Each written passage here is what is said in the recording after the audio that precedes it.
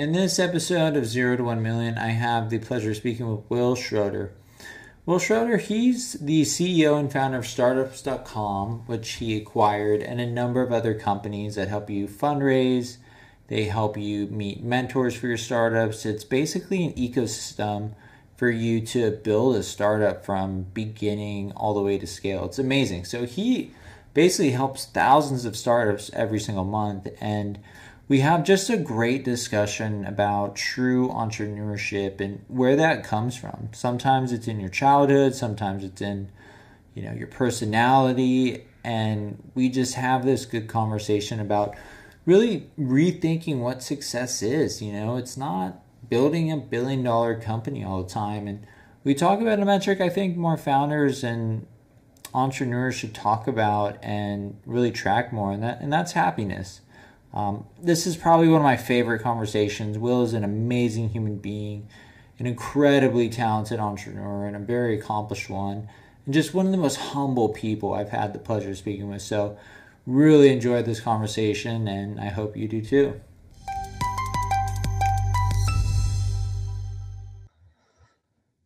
All right, with me I have Wil. Wil, thanks for joining me on the show. Appreciate having me, man. A lot to talk about today. I know. So we've chatted a little bit before we started recording, and I wanted to dive in. So you've started multiple companies, you've acquired multiple companies, you've had companies acquired, you've had a lot of success in your career. But I want to dive into like the motivations for you as an entrepreneur. What got you started early? What got you to your first company? What was it? What did it do? Sure. To be fair, I never thought in a million years I'd ever be in business. To give you a sense for it, I started my career as an actor. And I don't mean like a theater actor.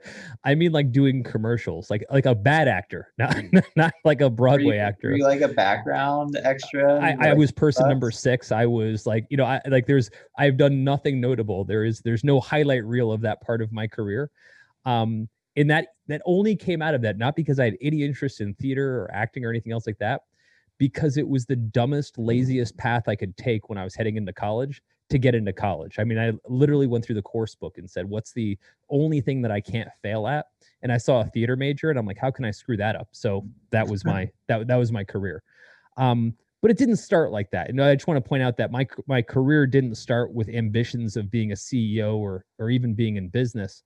I think like a lot of entrepreneurs, my career started out of desperation.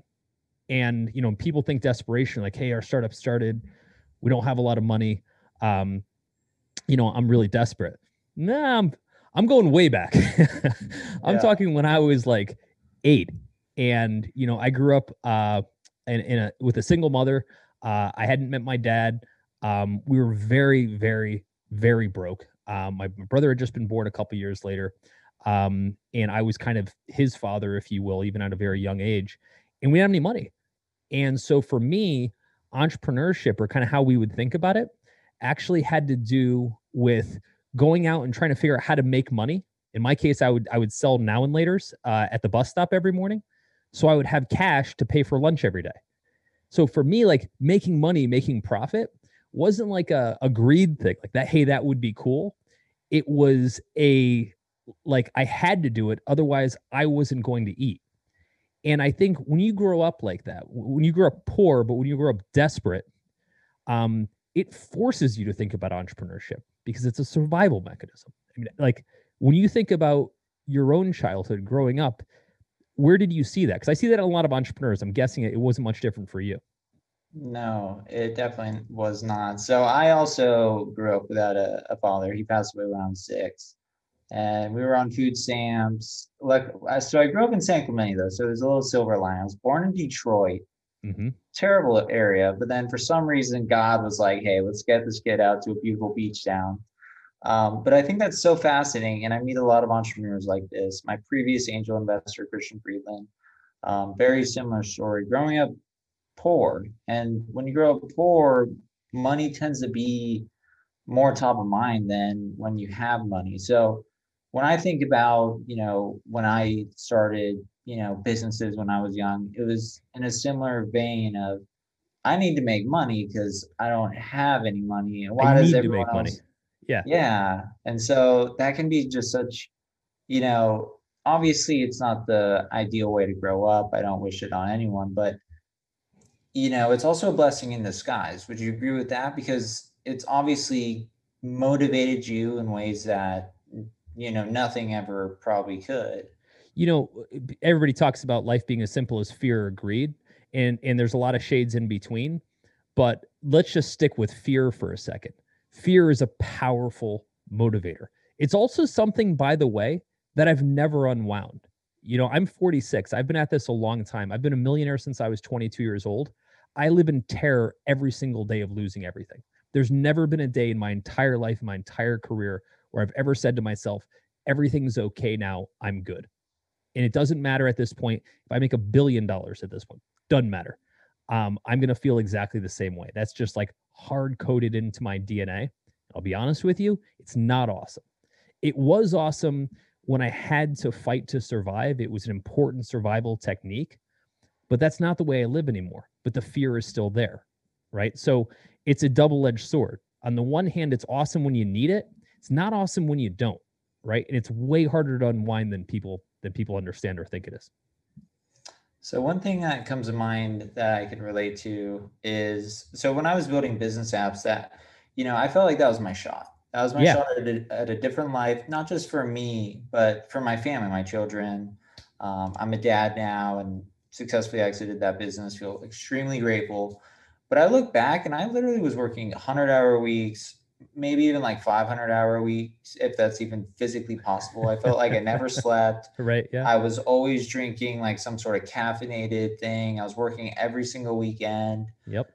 Uh, like, sometimes like that drive, it comes from a place, in your childhood or just something that motivates you deeply. Like you said, fear. Yeah. My fear was I needed this business to be successful, and I'm willing to do whatever it takes. Right.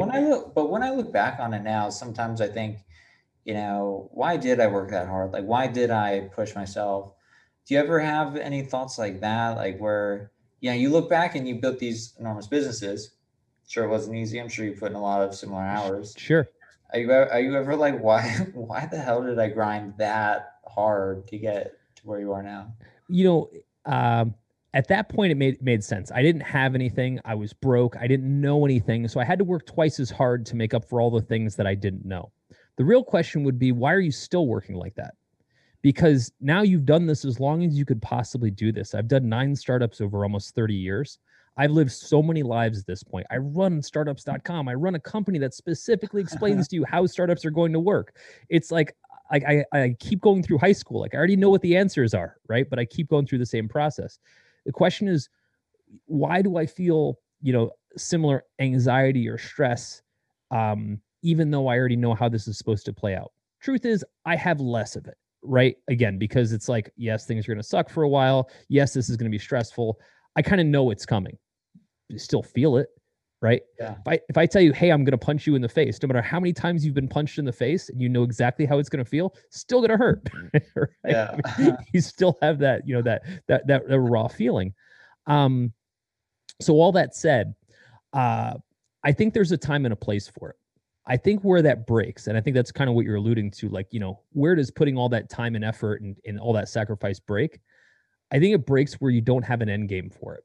In other words, once you've established safety, once you put a couple bucks in the bank and you're still killing yourself, at what point is it worth it? If I'm being honest, I've rarely seen people make it worth it, no matter how well they've done. And the cost has historically outweighed the upside. I think that's very that this whole conversation is really, hitting me because I can relate on a smaller level. Like for me, what I'm doing now, and we spoke about this on the phone, just, what we're trying to accomplish in our careers right now is dramatically different than it was probably 10 years ago for me, 20 years ago for you. Just doing more of the stuff that we love to do. Right. Remember, I told you about all the stuff I don't like to do, Yeah. most of it Yeah. involving meetings. Yeah. Don't like to be in feedback calls or, hey, meet this person.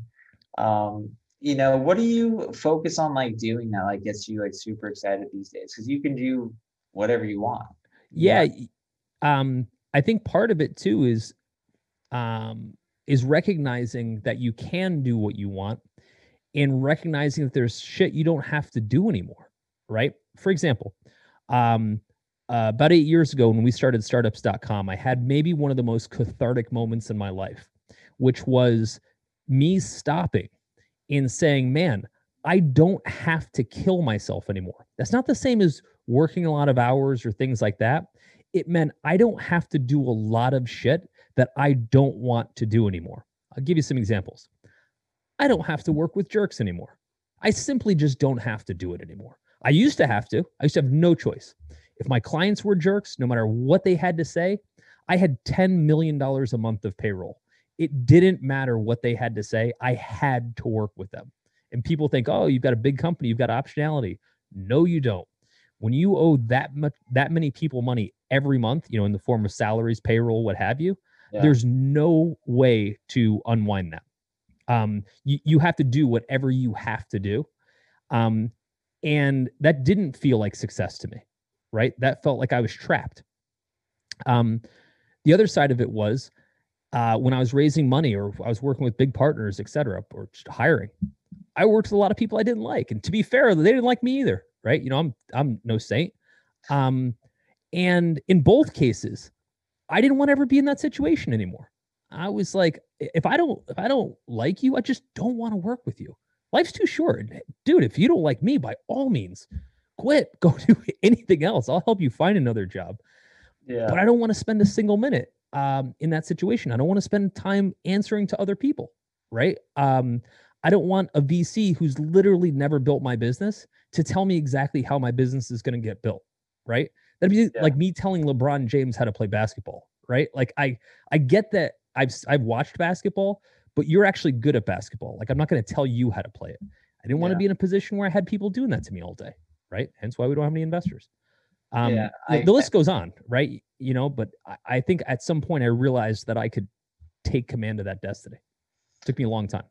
Yeah, I can completely agree with that. And I think it's important for entrepreneurs to, would you agree with this statement?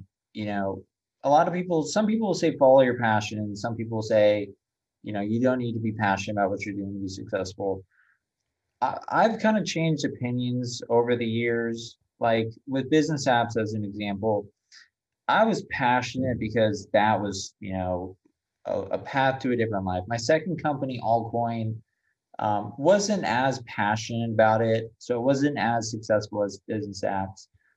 So I'm a firm believer, if you're going to start a company, you need to be passionate about it. You need to be like, you need to like to get up, and there's always going to be things that you don't like in the company. That's just how a company operates.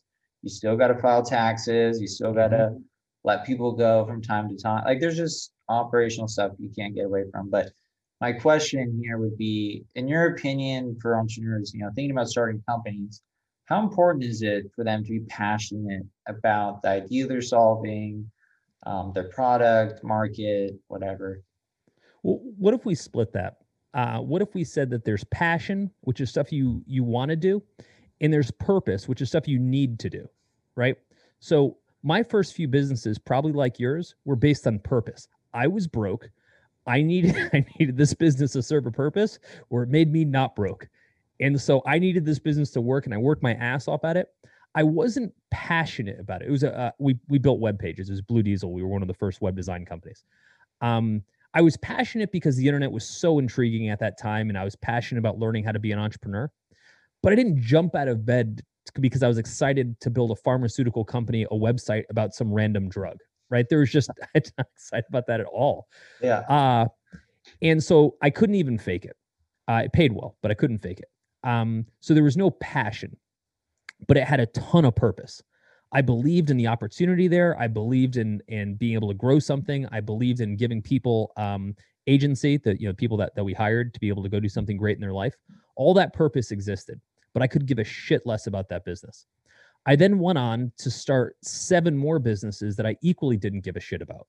Right now, I learned this later. I didn't go into this with this understanding. So to be clear, it wasn't like I was like, oh, I don't care about this business, but I'm going to do it anyway. At the time, I didn't understand the difference between passion and purpose. But what would happen is I would find a business opportunity. Like the last one I did was unsubscribe.com, right? Which I think you mentioned that you'd used. Yeah.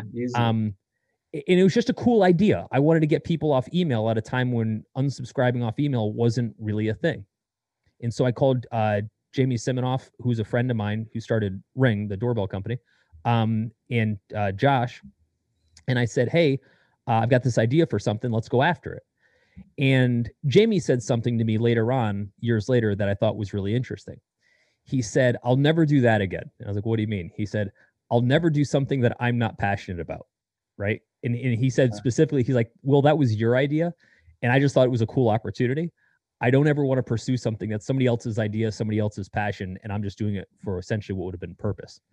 And I was like, oh, I'm glad you learned that. Then he did something he was passionate about in Ring, and look how that turned out. I did something that I was passionate about in startups.com, and now it's my friggin' dream job. I mean, I get to do this all day long. It's awesome.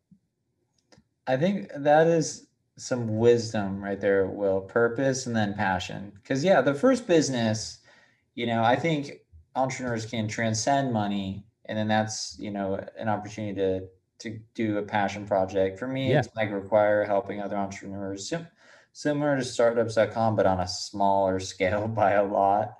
But that's so interesting how you put that as purpose. And I think that's just so true. It is purpose, and it has more of like a deeper drive where you may not enjoy it, but you're doing it because, it's going to lead you to, a better life, other things, other opportunities that, you're going to enjoy further down the line.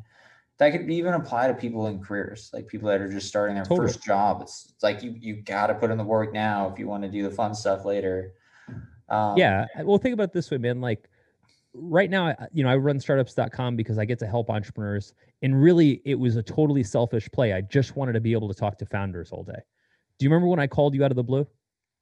You were when I launched MicroCard, you were one of the first people. And it's like willstartups.com. Like, dude, this guy's a big deal. Like, what? And you gave me feedback. I Yeah, appreciated that more than you know. I appreciate that. Well, I had no outcome to it. I did it because I thought what you're doing was cool. And I get to talk to you all day long, right? That's what I get to do. I didn't know how I was going to get paid for that, by the way. My whole goal with startups.com is I just want to talk to cool founders all day long. I don't know how that's a business opportunity. And it became a fairly big business, but it didn't start that way. It started because I said at the time, I don't want to do anything anymore that isn't aligned with my passion. Life's too short. It doesn't mean the other stuff I did was meaningless. I fully respect and appreciate what purpose those businesses serve to even allow me the opportunity to make that call. But listen, man, when I hit a point, I was 37 years old. I was like, look, man, I've done 8 businesses up until this point. I'm not that old, but I'm not that young. But I've been doing this long enough since I was 19 to kind of know what I want. And I don't want to spend another minute for the rest of my life doing stuff just to pay bills. I want to do stuff. I want to get up in the morning, be super fired up about what I get to do. I want my job to feel like a gift. And somehow I'll figure out how to make money at it. How would you recommend an entrepreneur find their passion? I think you could also blend purpose and passion too. Totally. Like, And if you can, you're lucky. But I think when people say find your passion, it becomes this amorphous goal. And here's where people kind of screw it up.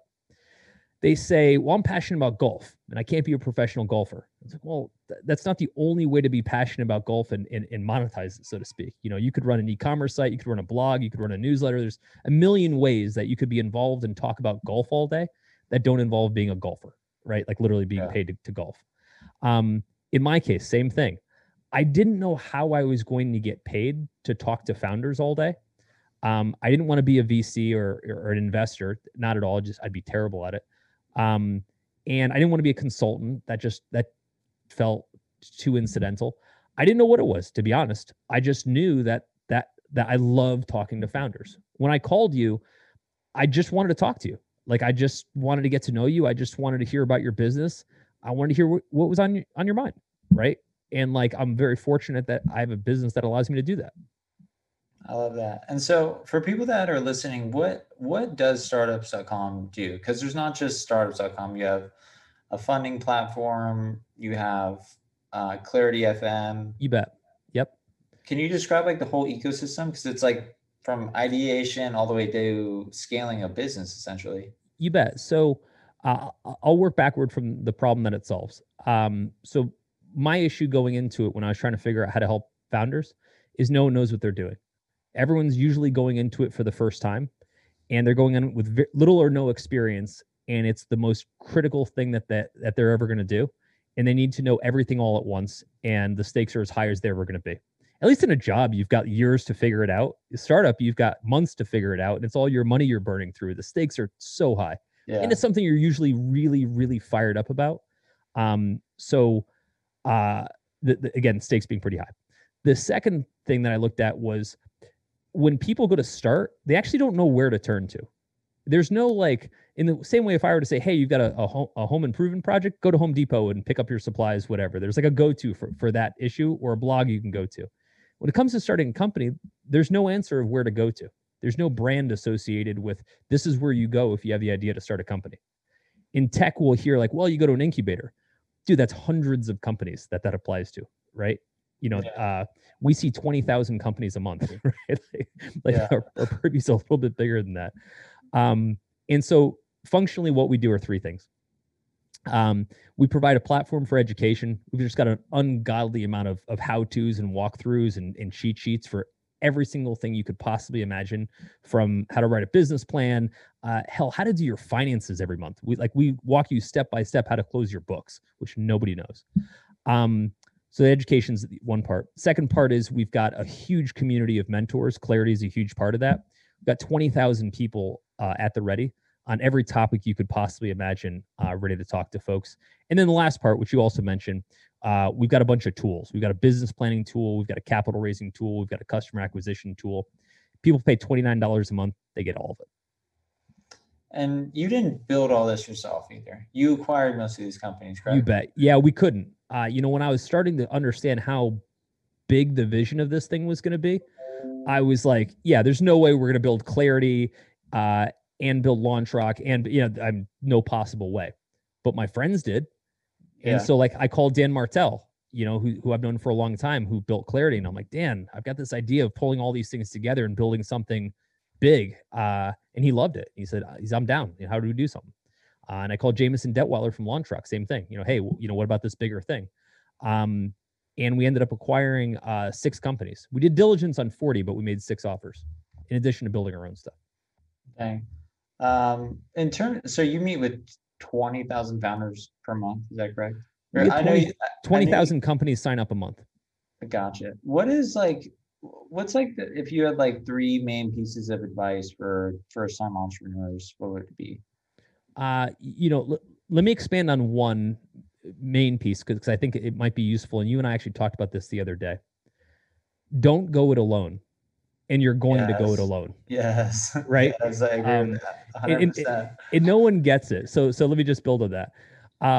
Here's what we all do.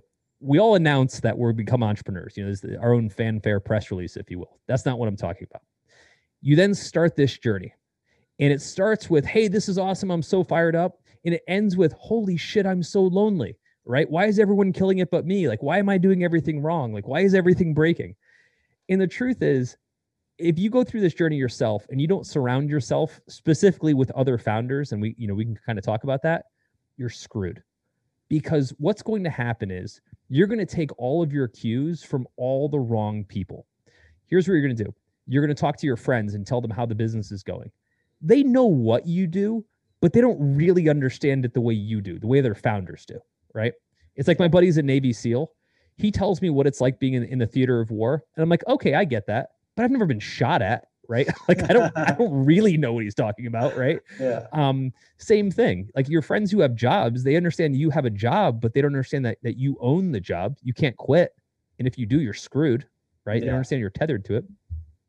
You're going to take cues from your spouse, and they want to be supportive, but they've got an agenda, right? They want to make sure that the safety of your family's there. So when you say, hey, I'm going to do some cowboy move, that's kind of hard for them to get on board with. And they shouldn't get on board with it, right? Because that's a terrible idea, because it typically is. And then you're going to, the worst is you're going to look at the media, right? Or social media, and you're going to look at other founders who everyone's killing it, right? I can tell you firsthand, I see 20,000 companies a month. No one is killing it. Everyone is just fucking up less in some capacity at that moment, right? That is it. And I always say this is something I I believe more than anything, there are two types of founders: those that are scared to death and like crying themselves to sleep, and those that are lying about it, right? Because Yeah. this thing is a terrifying journey. And so the reason I bring that up is because every founder I talk to goes through this alone. They don't reach out to other founders. And I'm not just talking about mentors, I mean, other actual founders to compare notes. And I think it's super powerful to do that. Once I started doing that, it changed my life. I know that you've been in groups before where you've met with other founders, you've had great success. Yeah, It matters. I couldn't agree with that more. I was in a peer CEO group called 10x CEO. I told you about this. Yeah. Before that, I wasn't even doing one-on-ones with my VPs. Like it was basically like I was like 24, 25 at the time. I can't like Animal House movie. It Yeah. was the company was growing because we had product market fit, but it wasn't operationally, like running like a professional company should. It never does. And then it wasn't until I joined a peer CEO group where they looked at my business and they were like, you seriously don't do like meetings with your VPs? Like you don't do like these all hands, like, communication. And that's where I really learned things about, the importance of culture, the importance of, having people all rowing in the same direction, and a number of other things, but then also the support too. Because as a founder, it's one of those weird roles where you have sales, marketing, product, finance, Mhm. competition, invest, like all in your head revolving all at the same time. You don't have just one single part. And if any of those things break, it's your fault. And so like being a founder at a certain scale, or really any scale, is so emotionally draining at times. I can't agree with you more that just surrounding yourself with people that can relate to that, that sort of work environment mentally, but then also strategically and tactically is so, so, so important because you learn from them and then they can give you advice on like, hey, I've been there. This is kind of how I work through it. So for anybody listening, I would say definitely get a group of founders together because not only is it fun, but I agree with you. You learn so much, not only about other businesses, which helps you, but also just about yourself too, and where your blind spots are. And that's where I've always gotten the most help from mentors is pointing out my blind spots. Like Andrew, you're not doing this well. Have you thought of doing it this way? So just like leading into like the next question is how do you do mentorship at scale? Have you thought about doing any sort of mentorship programs with startups, or how do you address that issue with 20,000 startups that are signing up? You Here's what's really interesting, man. Like about a year and a half ago, um, we started doing our startup therapy podcast. And the premise of the podcast was that, hey, I think there's another journey we should be talking about. We talk about the startup journey. We talk about how Andrew's building his company, but we're not really talking about how Andrew's dealing with himself, the founder journey, right? And we started to realize after talking to more and more people, this gets into mentorship, that where Andrew was really struggling was on just really fundamental founder questions that he didn't really have the answer to, right?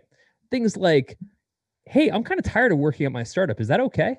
Right? Or like, hey, isn't making $250,000 like a home run? Why do I keep feeling like I'm going to be a loser if I do that? Right? Like, there's all these things that kind of everyone's thinking, but no one talks about. And so about a year and a half ago, we started the Startup Therapy podcast.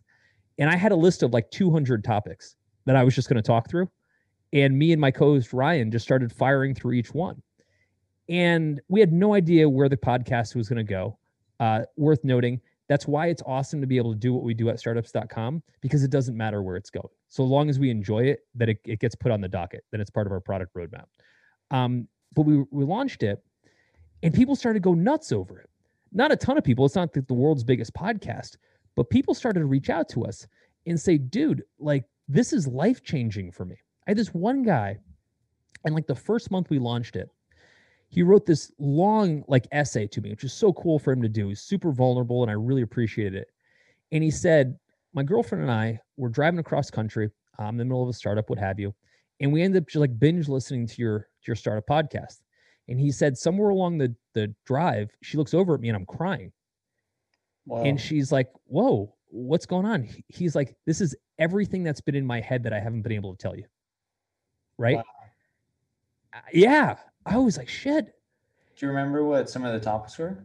One of the early ones was the emotional cost of being a founder, meaning like we talk about the financial cost, we talk about, all the things, but like no one really talks about like what's the bank account balance of your emotions, because they're getting ripped apart every day. And at some point that comes home to roost, right? Yeah. And so I we unpacked that. Yeah, I would always tell like my wife and my friends now, like I can look in retrospect, while running business apps, I would always say about 25% of my mind was never there. I was Yep. never fully present because Couldn't be. you just have so much stuff that you have to think about and worry about. And Yep. and it's again, when you're in that purpose phase or you're just extremely driven to make this work, yeah, like I can totally relate to that, and it's true. And a lot of Yeah. founders do not talk about it. A lot of founders are posting on Twitter, everything's good, but Well, it's tough. It's tough mentally. in times are changing. We're starting to bring these conversations to the forefront. But when you're asking about mentorship, what what it occurred to us when we started to go through that process with startup therapy was that we were missing a huge part of our product roadmap. In that, again, yes, we can get you more customers, get you funding, all that great stuff, but that wasn't really the problem you were taking home at night, right? The problem you're taking home at night is, what am I doing with my life, right? Like, why do I feel like such a failure? All these hard emotional issues. And so, that's where we started to put together the founder groups, so that, which was an outgrowth of startup therapy, so that we could start getting founders connected to each other and just get all this shit off their chest in a room full of people that actually knew what they were talking about. Because generally we don't have peers.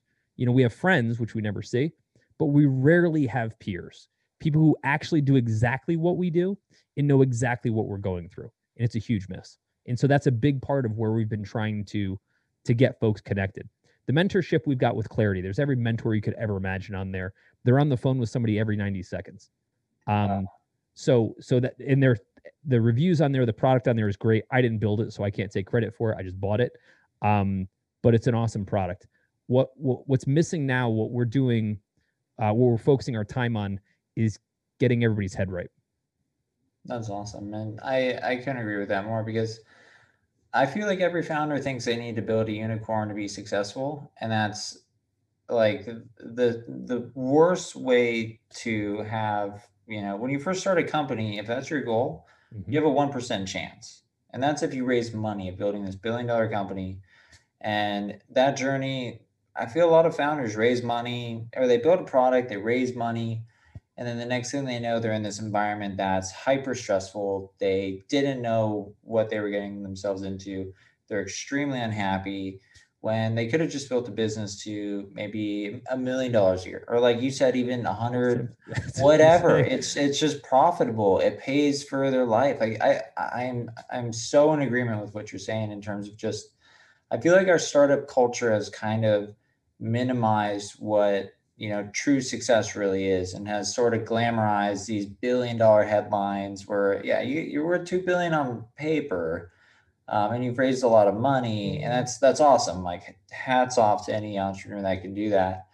But the reality is 99% of other entrepreneurs, there's a much better path that, in my opinion, they should be going down, which is, don't focus on raising money, focus on customers, focus on just, like you said, being happy, and really just building a sustainable business. Like, that's a startup in my mind. A successful startup, a home run startup is something that just pays your bills. You're your own boss, and you don't have to do the things you don't like. But I think the media has kind of, as humans, we're drawn to extremes. We love to hear Yep. about billions and stuff like that. And it sounds awesome, but it's not life changing. Life changing is 250K. I'm not saying more money doesn't change life as well, but I'm going to tell you, I've met with so many founders. I mean, I've probably had this conversation in depth over way too many vodkas with at least 1,000 founders. Everyone from folks that have sold their companies for billions of dollars, and I mean even within the past couple of years, to people who made like 200K. And they'll all say the same thing. I've never heard a deviation from this. They say the first few $100,000 that I made that actually made me safe changed 90% of my life. The rest of the stuff where I made like, hundreds of millions or anything else like that had so little net impact, right? But that's what everybody thinks they're looking for. And Yeah. so, in the way I describe it to people is focus on becoming safe first. Safety is 90% of everything you should be doing. It's also not that expensive, by the way. I think we did an episode on startup therapy a couple months ago talking about exactly this, like what the cost of safety is. It's way lower than people think it is. So why not optimize for that first?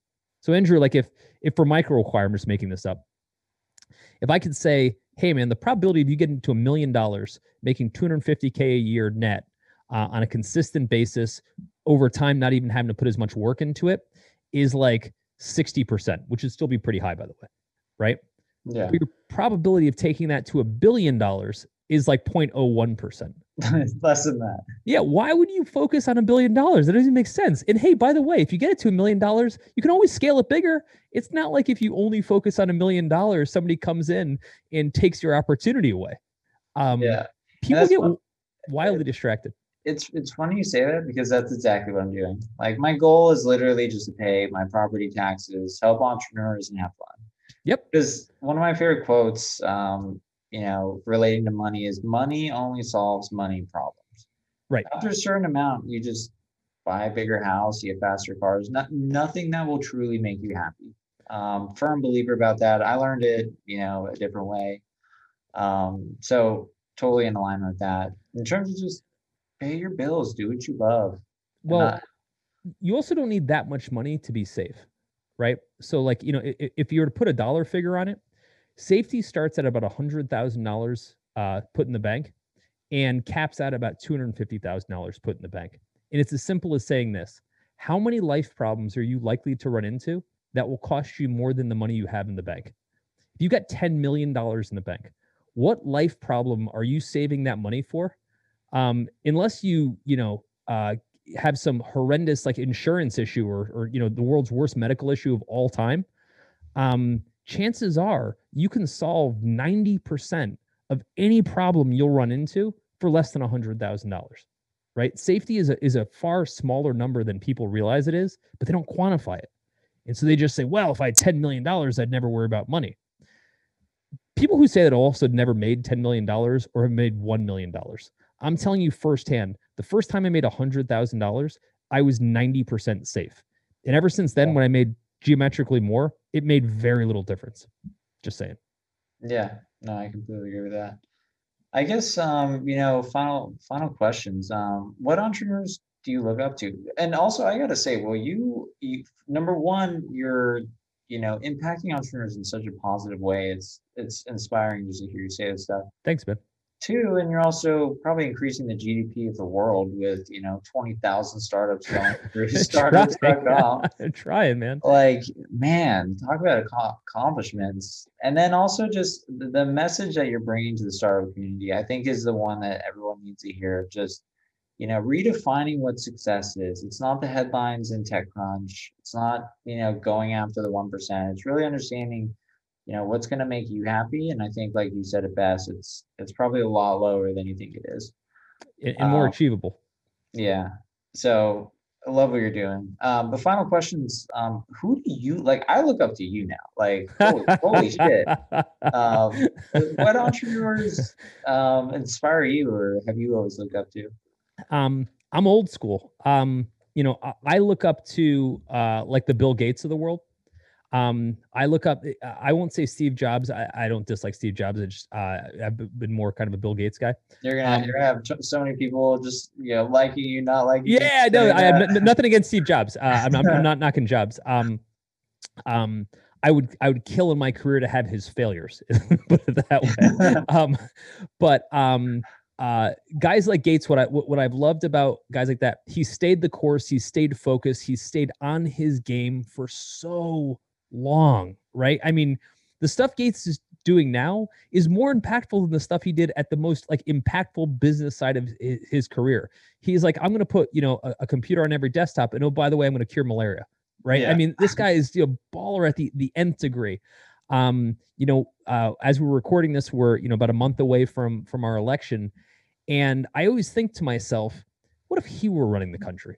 what if we could, what if a country could recruit that level of talent and run an entire country with kind of the discipline and the focus and the outcomes that he did? Like, what would any country look like? Um, and so I look to people who have that level of scale. Bezos definitely gets up there. And then on the other end of the spectrum, people who don't have the dollar success, um, but I can't spend enough time with.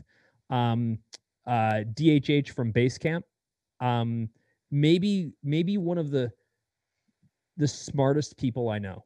Um, and actually, he was the one. He and I were sitting in Los Angeles a couple years ago. He had just moved to his house in Malibu, and we were sitting down talking, and we were having the discussion about how similar. He had a challenging childhood, and how the first $100,000 changed his life compared to where he's at now, right? And he's got this just insane lifestyle as the rich and famous life now.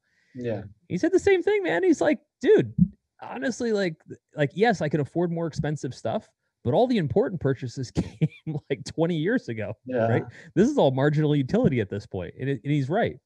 But I look up to guys like him in Jason Fried at Basecamp because they pioneered the narrative that a lot of this is bullshit, and they've been adamant about it for a very long time. And I think they've started to actually finally start to drive the conversation the right way. And they were saying it long before it was fashionable. So, that mad respect there. Yeah. I remember their book Rework. I actually read that before I started my company in college. Yeah. I applied some of the principles. It was so long ago, I can't remember exactly which parts, but they've had an influence on my career too, which is pretty cool. They're incredibly thoughtful. Even if you don't agree with everything they say, it actually doesn't matter. You really can't disagree with how thoughtful those guys are. Yeah, they're awesome. I guess any book recommendations? There's two books I live by, and I don't consume a ton of books the way I wish I did. I do a ton of reading, but not a ton of books. The two books that changed my life by far, which were both given to me by somebody else, and I didn't understand why they handed them to me at the time. The first one was The 48 Laws of Power by Robert Greene. In my mind, that is like the handbook to being an evil master plan kind of guy. There's so much truth in that book. Yeah. You're a complete asshole once you're done reading it. But at the same time, it's so incredibly true. Just the framework for how people act, how to respond, how to think about things. I don't try to act like the principal those books, but I think about them all the time. That was one. The second one was Atlas Shrugged by Ayn Rand, also a book that anybody that reads it is a complete asshole after that as well. What's fascinating about the premise of that book about Atlas Shrugged is, Ayn Rand wrote it at a time when socialism was on the rise, etc. And she was basically saying, what would happen if the entire country started to just take everything away from the people who were productive? And what if the people who were productive just quit? And it's about a 1,200-page book on that premise. And what she wrote about, I can't remember the timestamp on the book. I want to say 30s, 40s, is literally happening in the U.S. right now. This isn't me making a political statement, by the way. I'm very apolitical. I'm saying that we're getting this huge chasm between the most productive, in some cases, most rich people in the world, and those that want to take it from them. And again, I'm not taking sides here. I'm just pointing out that we're actually watching this book play out. But it really shaped my life. It really shaped my thinking about the difference between socialism and capitalism. I haven't read either of those books, and within the next weeks, I promise you, I'm going to have them read. I have a whole bookcase right here. I'm an avid reader. They're life-changing. They're not light reads. And what I mean by that, it's the kind of book where it took me 4 years to read Atlas Shrugged. I don't even know if I finished it. Because it's a big. I got to take that back. Not next week. Maybe next. What I meant was, they're interesting reads because I'd read 2 pages and I'd have to put the book down because my head was exploding. Right? I was like, oh, dude, I have to think about this. Right? And that sounds silly, right? But the books provoked so much in me, which made them good books, that I spent 4 years thinking about what I was reading, not just trying to turn pages in a book. That's awesome. Well, thanks so much for joining me on this podcast. This has been just a pleasure speaking with you. Congrats on all your success. If if people want to hear more about you or, connect with you, where can they find you online? Yeah, so I'm at Wil Schroter at Twitter, WilSchroter. But I think what might be more helpful for folks listening, um, if you're going it alone, we talked about the founder groups, Andrew, and you want to be in a founder group, hit me up. Wil at startups.com. Doesn't matter how you spell it, it'll still get to me. And I'll find you a group wherever you are in the world. I'll find you a group of your peers. I'll make sure that that there's people who understand you that are kind of in your world. Even if they're not in your hometown, I'll find them anywhere in the world that fit where you're at, what stage at that time, and we'll help you out. Awesome. And Will's a man of his word too. He literally hit me up out of the blue and was like, "Hey, can I give you feedback?" So, Will, thanks again for joining me on this podcast. Really appreciate it. All right, man. Thanks for having me. Cheers.